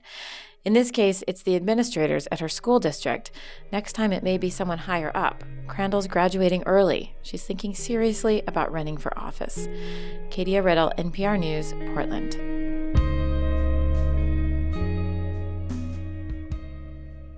This is NPR News. This is 90.9 WBUR. I'm Rupa Shenoy. Coming up on Morning Edition, the U.S. Coast Guard rescued more than 100 Haitian migrants, including young children, as they tried to reach Florida yesterday. And an agreement brokered by the Biden administration has been voted down by 4 freight rail unions, raising fears of a strike. It's 8:29. We're funded by you, our listeners, and by the Greater Boston Food Bank. Help make it a hunger-free holiday season. Donate at gbfb.org/WBUR.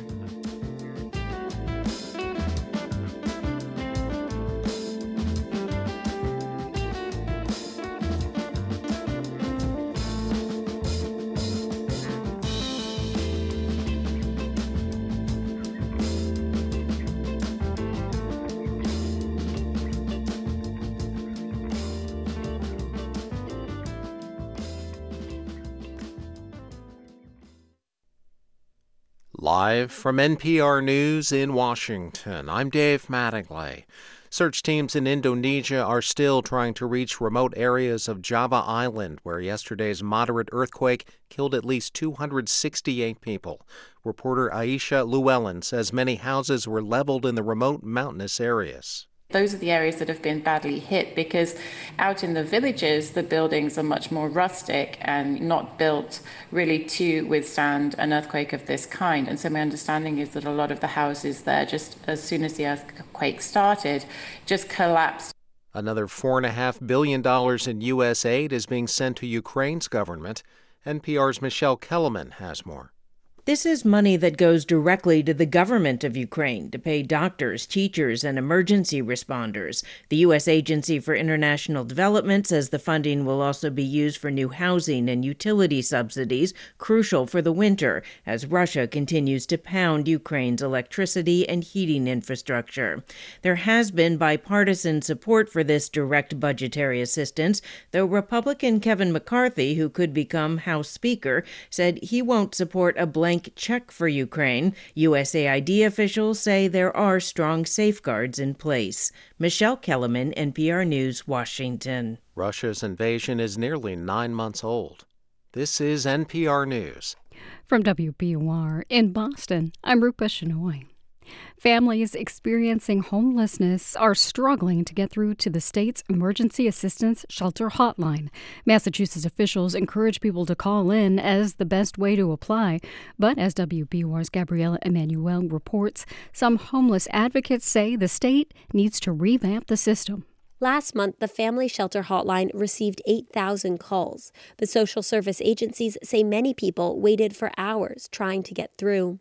Liz Alford specializes in emergency shelter at Greater Boston Legal Services. It can just be days of waiting on the phone even just to get somebody to answer the phone. She says the delay can be devastating. Sometimes families get separated or turn to illegal or dangerous housing. I have had clients who went back to their abusers because they weren't able to access shelter. The state's Department of Housing and Community Development says it's working to improve the shelter hotline. It says the typical wait time is 2 or more hours. For 90.9 WBUR, I'm Gabriella Emanuel. A new COVID subvariant is taking over as the dominant strain in Massachusetts. A report from the Broad Institute finds the BQ.1.1 variant accounts for nearly 40% of cases in the state. Health officials tell the Boston Globe people who got the new bivalent booster shouldn't be too worried about the new variant. Over a dozen sports betting operators are vying for a license to get up and running in Massachusetts. 15 sports betting operators applied for a license by yesterday's deadline. Most of those were for in-person betting. Regulators hope to start that by late January. Their target start date for online and mobile betting is March. It's 8:33. We're funded by you, our listeners, and by Boston Ballet's The Nutcracker. Beloved characters return to delight all ages this holiday season, opening this Friday. Tickets at bostonballet.org. The Celtics lost last night for the first time in 10 games. They fell to the Bulls 121-107 in Chicago. The C's will host the Dallas Mavericks tomorrow. 5 different Bruins scored in last night's 5-3 win over the Lightning in Tampa. The Bees' winning streak is now up to 7 games. They'll visit the Florida Panthers tomorrow. Clear skies in upper 40s today. A few clouds move in this evening, and it'll fall to the mid-30s. Tomorrow, clear skies again, and near 50. The skies stay clear for Thanksgiving, and it'll be in the mid-40s. But rain is likely for Black Friday. It's 38 degrees in Boston at 8:34. Support for NPR comes from this station and from Dataiku, a platform for everyday AI to help organizations make AI part of their daily business. Designed to elevate people, teams, and companies. DATAIKU.com. And from Fidelity. With Fidelity Income Planning, Fidelity looks at how much clients saved, how much they'll need, and helps them build a plan for cash flow so they can go from saving to living. Fidelity Brokerage Services, LLC. It's Morning Edition from NPR News. I'm Rachel Martin in Washington, D.C. And I'm May Martinez in Culver City, California. A frightening scene played out Monday when more than 200 Haitian migrants attempted to reach the Florida Keys in a floundering sailboat. Border Patrol agents say they rescued dozens of people who nearly died amid high winds and rough seas. Children and even babies were among the rescued. Some of the migrants are now in federal custody. Others have been sent back to Haiti. Reporter David Goodhue has been covering this for the Florida Keys News and the Miami Herald. David, the migrants who were on this journey, where are they now? Some are in Border Patrol custody, likely in Marathon, Florida, which is the middle Florida Keys. Others are on a Coast Guard cutter and will probably most likely be sent back to Haiti. What kind of shape are they in? Some we saw that made land seemed okay. Others seemed pretty badly dehydrated. Yeah, because I'm watching some of the pictures that you posted or some of the videos that you posted on Twitter, and it just looks like it's just a frightening scene. And it kind of just shows their desperation in what they were trying to do.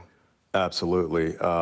And not to mention, it shouldn't be overlooked, the weather the past few days in South Florida has been very windy, very rainy. It's been raining nonstop since probably about Sunday. So the seas out there were 6 to 10 feet, more than 25 mile per hour winds. So it must have been a very harrowing journey. Do you know if they got medical attention? I'm sure they probably need it at least a little bit.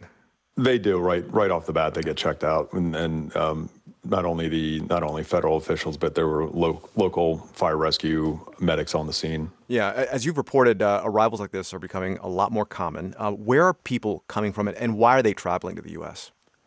They're coming more so from Cuba and from Haiti. Both countries are going through economic and political turmoil not seen in decades for Haiti and in a decade for Cuba. Haiti is also experiencing gang violence, fuel shortages, and other problems that just make it unsafe for people to stay there. And how are federal and local officials responding to this, and both to this particular incident and to the growing number of arrivals in general? Well, the Florida Keys has been the main destination point for most of these journeys. Basically, the old wet foot, dry foot policy for Cubans, which was supposed to have gone away in 2017, is unofficially back because there's so many migrants that have come here. They can't be quickly processed and sent back to Cuba. Plus, the Cuban government is not accepting deportation flights from the United States at the moment. So right now, they're being released to family and friends for the most part, with orders to report to federal immigration officials, similar to being on probation. Considering that we all know how bad the situation is in Haiti and in Cuba, are Border Patrol agents expecting more to come, and are they just making sure that they'll be ready for them? Well, they track things by the fiscal year, which starts in October, and last fiscal year was already the most for Cubans in about 10 years, and for Haitians since about 2004. Already this fiscal year, again, that began October 1st. If it goes on that track, it's going to more than double this year. So yeah, they're expecting more. And one more thing quickly, David, what's the response been in the migrants' home countries? I think people are finding that it might be worth making the trip, which federal officials beg people not to do because it's very dangerous to cross the Florida Straits to get here. But yeah, more people are encouraged because more people are making it. And so far, a lot of the people who make landfall are not being sent back. David Goodhue is a reporter with Florida Keys News and the Miami Herald. David, thanks. Thank you.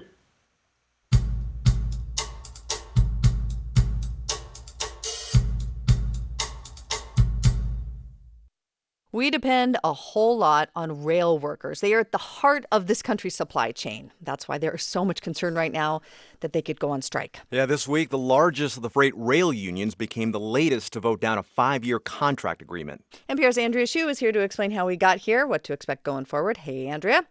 Hey, Rachel. First off, I thought we reported this already. I thought there was a deal not that long ago. What happened? Yeah, well, let's go back to summer.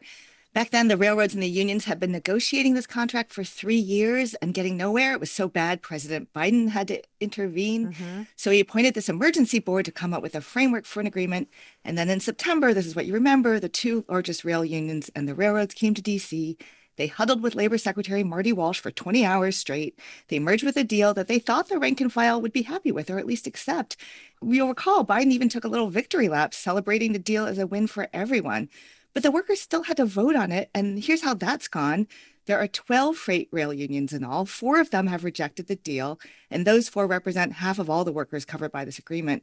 Now those unions have about 2.5 weeks to try to reach new deals with the railroad companies. And if they don't, they strike? Well, possibly. The earliest they could strike is December 9th. And I should point out the railroads could also lock workers out at that point. It's happened before. But there's some expectation that Congress would intervene. By law, Congress does have the power to do any number of things to keep trains moving, including imposing the contract that the unions voted down, or an earlier version, or extending the negotiations. So any strike or lockout, if it were to happen at all, might only last hours, not days.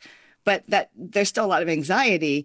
The National Retail Federation warned that a strike at peak holiday season would be devastating for American businesses and families who are already facing higher prices because of inflation.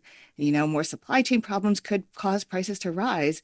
The White House has called a shutdown unacceptable, noting the harm it would inflict on jobs, families, farms, businesses, and communities. All right, so say more, though, Andrea, about what rail workers want that the contract does not give them right now. Well, a lot of them will tell you it's quality of life issues. They want paid sick days. They want more flexibility, especially those who are subject to strict attendance policies. Some are unhappy with the raises built into this contract. 24% over 5 years sounds like a lot, but the workers point out that barely beats inflation.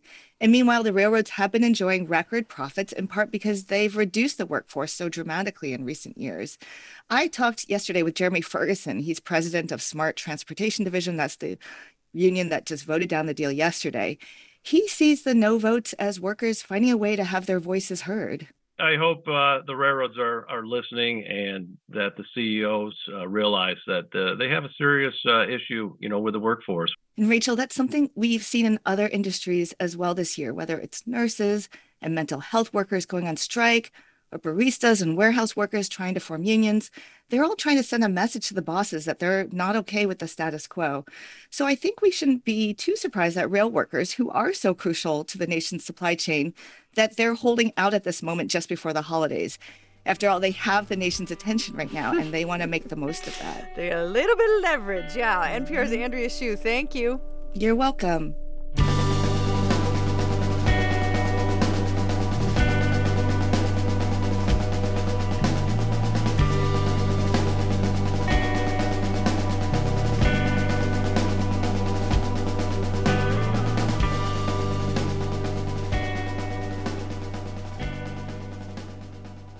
This is NPR News.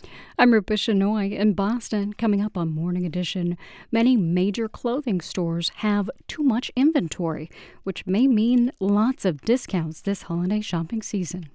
Upper 40s today under sunny skies, partly overcast tonight and mid-30s. Tomorrow sunny again and near 50, mostly sunny and mid-40s on Thanksgiving. Right now it's 38 degrees in Boston at 8:43.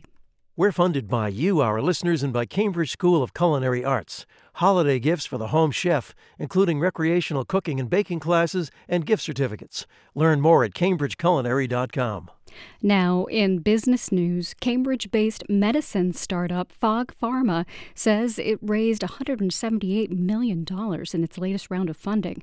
The money comes as the company prepares to launch its first human trial. Fog Pharma says it's testing a drug meant to block inhibitors that make certain types of cancers harder to treat. For the first time in its history, a woman will serve as president and CEO of GBH. Yesterday, the public media giant named Susan Goldberg to the role. She spent the last 8 years as top editor at National Geographic magazine. Celebrity chef Tiffany Faison is opening a new restaurant in Boston today. Tenderoni's Fenway will be the second location for her new restaurant, which she describes as Italian-American-ish. The original location opened downtown at High Street Place earlier this year. It's 8:44. We're funded by you, our listeners, and by the MBTA, helping tens of thousands of people reach their destinations every day. The MBTA is hiring across multiple departments. The T offers competitive salaries, solid benefits, and established paths for growth. For more information and to apply today, visit mbta.com/careers.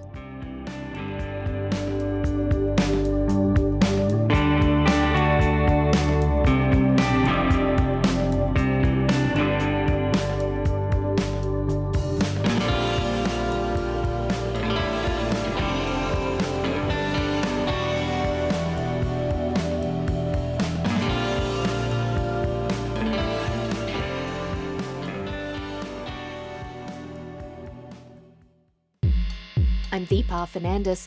A 19-year-old college student is saving money on housing by renting a room from an 89-year-old. I pay $300 a month for my room, which is pretty affordable for me. We learn more about a home share program that matches older and younger adults as a way to prevent homelessness. That's next time on Here and Now. Today at noon on 90.9 WBUR, Boston's NPR news station. It's Morning Edition from NPR News. I'm Rachel Martin. And I'm A. Martinez. Clothing stores have a major problem on their hands. They have too many things. And it comes at a time when many shoppers are tightening their budgets and wondering if they really need that new pair of gym shorts. NPR's Alina Selyuk reports. If you've been to a clothing store lately, you might have noticed it. Full racks, price cuts, promises of particularly good holiday sales. Black Friday deals. Black Friday deals. This one's a JCPenney latest. And boots and coats and boots and coats. And actually, coats and shoes aren't even the biggest stars of this year's sell-off. It's kind of regular stuff. Brian Ehrig is with a consulting firm Kearney. We've really seen it across the board. We're talking tops, bottoms, sleepwear. All of those products are really seeing quite a glut. A glut of inventory, as in some big chains found themselves with extras, extra colors, extra sizes and styles. For instance, Levi's ended up with too many jeans, Gap with too many hoodies, Kohl's with fleece and pajamas. Like Nike's been discounting shorts and t-shirts and sandals. Christina Fernandez is an analyst at Telsey Advisory Group. She says Nike for a while was flagging inventory concerns, but kind of like no big deal. And then this fall, the tone got much more urgent. They usually tend to downplay, I say, when there's things to be concerned about. And they did not. Nike executive Matt Friend told investors the biggest issue was clothes in the U.S. market. We effectively have a few seasons landing in the marketplace at the same time. In any year, clothing stores do this tightrope act, trying to predict trends months in advance. And think back on recent pandemic years. First, in a blink of an eye, it was all stretchy pants, pajamas, and house dresses. Clothing stores were empty, going bankrupt. Then a shopping boom. Retailers hit the gas pedal, ordering more and more, just as suddenly travel and parties and the return to office changed everything again. A lot of the things that people have been wearing over the last couple of years are not the same things that they're wearing now. Through it all, shipments from Asia have seen lots of disruptions. Many stores worried about another mess and decided to take no chances on this holiday season. They've been ordering ahead even earlier than usual, and that's how you get the Nike problem, with summer, fall, and winter orders all kind of here at the same time, some too late, some too early. Add to all this rapid soaring inflation. It added to a confluence events of, getting some inventory laid, others that you didn't really need, and then consumer demand slowing. Spending on clothes is expected to decline this holiday season. Inflation has hit clothes much less than other products. Prices are up about 4% compared to a year ago, actually falling for the past 2 months. Adam Davis works with retailers as a managing director at Wells Fargo, and he says stores are deciding what to do with their excess stockpile of clothes. They could discount it and kind of lick their wounds and maybe buy less going into next year. They can pack away the inventory. And if it's evergreen, meaning it's a white t-shirt or whatever, kind of that staple item, or they can move it to a discount chain. Or all of the above, which in the end means probably widespread deals for the holidays. Whether people decide they actually want more clothes is a whole other thing. Alina Salyuk, NPR News.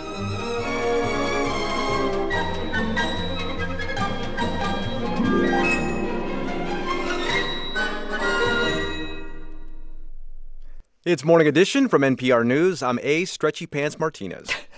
I'm Rachel Martin.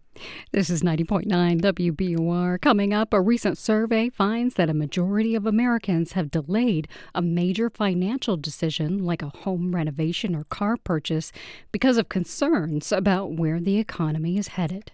And coming up at noon today, it's Here and Now, and Deepa Fernandez is here to tell us what they're going to be talking about today. Hi, Deepa. Hi, Rupa. Good morning. We have a lot on the show today. All the latest news. We are going to go to Colorado Springs, where we'll be speaking with the pastor of the church where a major memorial remembrance was held there. We're also going to get an update on the deaths of the Idaho college students, which not too much is known about, but we're asking why. We're also going to talk about the stunning upset that Argentina faced in the World Cup to Saudi Arabia. I don't know if you're a World Cup fan there, Rupa, but we will be checking in. Of course, the US broke some hearts by not being able to win either, but they still have another chance. We'll be talking some World Cup, and we're going to go to Southern California, where there's a really interesting program that's aimed at ending homelessness, or at least stemming homelessness, by having college students live with seniors. So a lot coming up on today's show. So interesting. Thank you, Deepa. Thank you. That's Here and Now. Today at noon, it's 8:51. We're funded by you, our listeners, and by Merrimack College, committed to providing teachers with MED degrees, credentials, and personalized career-long mentoring. online.merrimack.edu. I'm Darryl C. Murphy. When you give a modest monthly gift to WBUR, you're giving a very big gift to our entire community. You're giving everyone the journalism that is the oxygen of democracy. And when you support WBUR today, you'll get a little something as our thanks. A year of The New Yorker in your mailbox and on your digital device. Start your monthly gift at WBUR.org or call 1-800-909-9287. Sunny today in mid to upper 40s. Temperatures fall to the mid-30s tonight, and it'll be a bit overcast. Tomorrow, Thanksgiving Eve, will be sunny and near 50, and Thanksgiving will be sunny too in the mid-40s. Right now, it's 38 degrees in Boston at 8:52. We are a step closer to a strike next month by people who run freight by rail. Marketplace Morning Report is supported by Personal Capital, where people can view their entire financial picture on their dashboard, helping take the worry out of financial events like retirement or college. PersonalCapital.com. I'm David Brancaccio. Another major union for railway workers has narrowly voted against a contract deal negotiated by the Biden administration. Marketplace's Nancy Marshall-Genzer is following this from Washington. Nancy? David, the union is called Smart Transportation Division, and it mostly represents conductors on freight rail trains. Their main complaint is the deal wouldn't give them enough paid time off. The agreement would have allowed them to take unscheduled time off 3 times a year. The union says that's not enough. It also objects to the railway's business model, which aims to do more with fewer workers. And let's talk about deadlines for this thing. Yeah, there could be a national freight rail strike in early December, right before the holidays. A presidential emergency board was appointed earlier this year. It's mandated a series of cooling off periods the current cooling off period could be extended. Congress could also intervene to prevent a strike, possibly requiring the two sides to go to arbitration. And you're seeing assessments of the economic effect of a strike? Yeah, the Association of American Railroads, which is an industry trade group, it estimates that a national freight rail shutdown would lead to more than $2 billion in economic losses per day, and more than 400,000 long-haul trucks would be needed to fill that gap. The association says there aren't that many trucks or drivers available. Nancy Marshall-Genzer, thank you. Markets, Dow futures are up 115 points, 0.3% now. S&P futures are up 0.4%. NASDAQ futures are up 0.2%. Crude oil down more than 5% yesterday morning, up nearly 2% now, 81.57, with the Saudi energy minister firmly denying a published report that an increase in oil production might be on the table at the OPEC meeting next month. It'll be like one of those disaster movies unfolding. In a Delaware bankruptcy court today, officials from the cryptocurrency trading platform FTX are expected to recount their understanding of what went wrong and in what order. This is the biggest bankruptcy filing ever for a crypto company. We may even get a better sense of the scale of this mess in a filing. FTX has said it owes $3.1 billion to its top 50 creditors.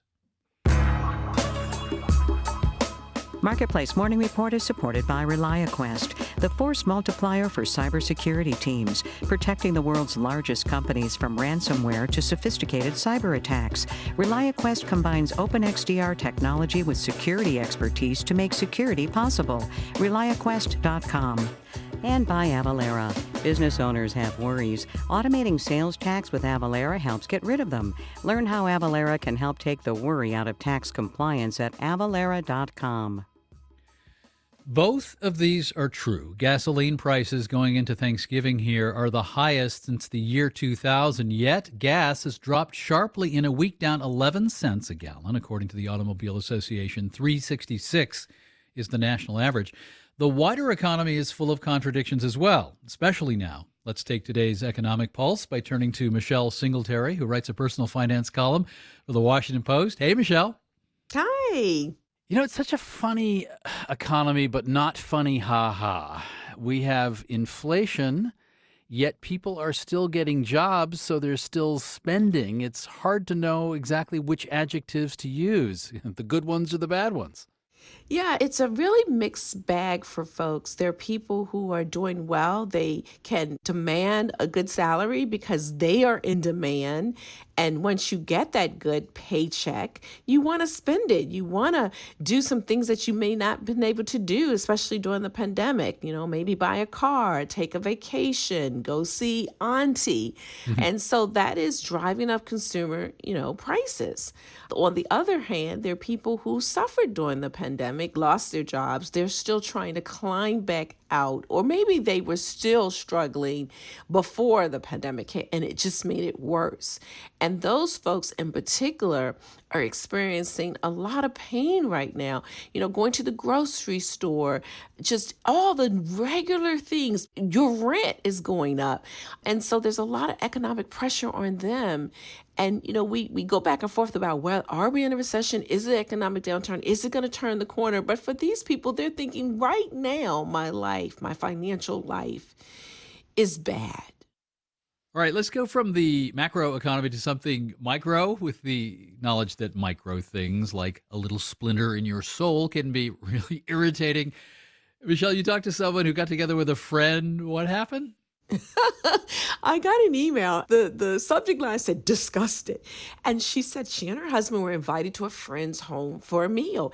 And she said, oh, what can I bring? She brought some wine and dessert. And at the end of the meal, the friend said, oh, by the way, you owe me for the takeout. Ooh. And it just enraged her. And this is not out of the ordinary. I hear it oftentimes. It's happened to me. Someone invited me to their birthday party and then said, you've got to pay for it. And I think sometimes with the advent of Cash App and Venmo and people being able to, shoot an email or text to someone saying, hey, you owe me for this, people think that it's okay to charge your guests.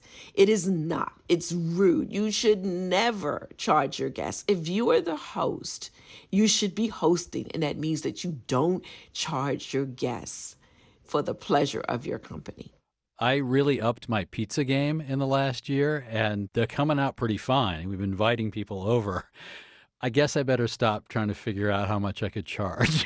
That's what I'm hearing from you. That's exactly right. Listen, I think the trend is all about people are living above their means. And it's fine to celebrate these life events, but not on the back of your friends. If you can't afford to have that birthday bash at the restaurant, just have folks over, watch a movie, pop some popcorn. Especially now with the economy the way it is, if you truly can't afford it, don't make your friends help supplement a life that you can't afford to do. Venmo and Zelle in the wrong hands can be a destructive force. Michelle Singletary, Washington Post personal finance columnist. Thank you very much. Thank you for having me. For the record, one of my homemade 12-inch pizzas would be worth $16.99, $18.99 for the arugula, ricotta, and balsamic reduction one. But I'm not charging, just saying. Our producers are Meredith Gerritsen Morby, Ariana Rosas, Stephen Ryan, Alex Schroeder, Erica Soderstrom, and Jarrett Dang. I'm David Brancaccio, and we're from APM, American Public Media. This is 90.9 WBUR. It's going to be sunny with mid-40s today, partly cloudy and mid-30s tonight. Sunny and near 50 tomorrow. Mostly sunny for Thanksgiving and in the mid-40s. Cloudy and rainy on Black Friday in the low 50s. Right now it's 39 degrees in Boston, and we're coming up on 9 o'clock. The BBC is next.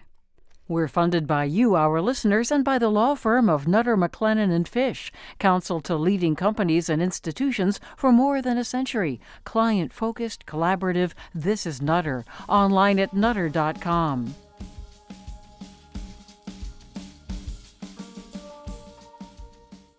Ticketmaster has canceled its Taylor Swift sale. Some say its merger with Live Nation should be canceled too. There is no way that this merger would be approved by the current FTC and Department of Justice. The question is, what will it take to break these companies apart under the law? I'm Kimberly Atkins-Storr, a monopoly in the music biz. That's On Point this morning at 10 on 90.9 WBUR, Boston's NPR news station. I'm WBUR City Space Director Amy McDonald, and this is 90.9 WBUR FM Boston, 92.7 WBUA Tisbury, and 89.1 WBUH Brewster. Listen anytime with our app or at WBUR.org. WBUR, Boston's NPR news station.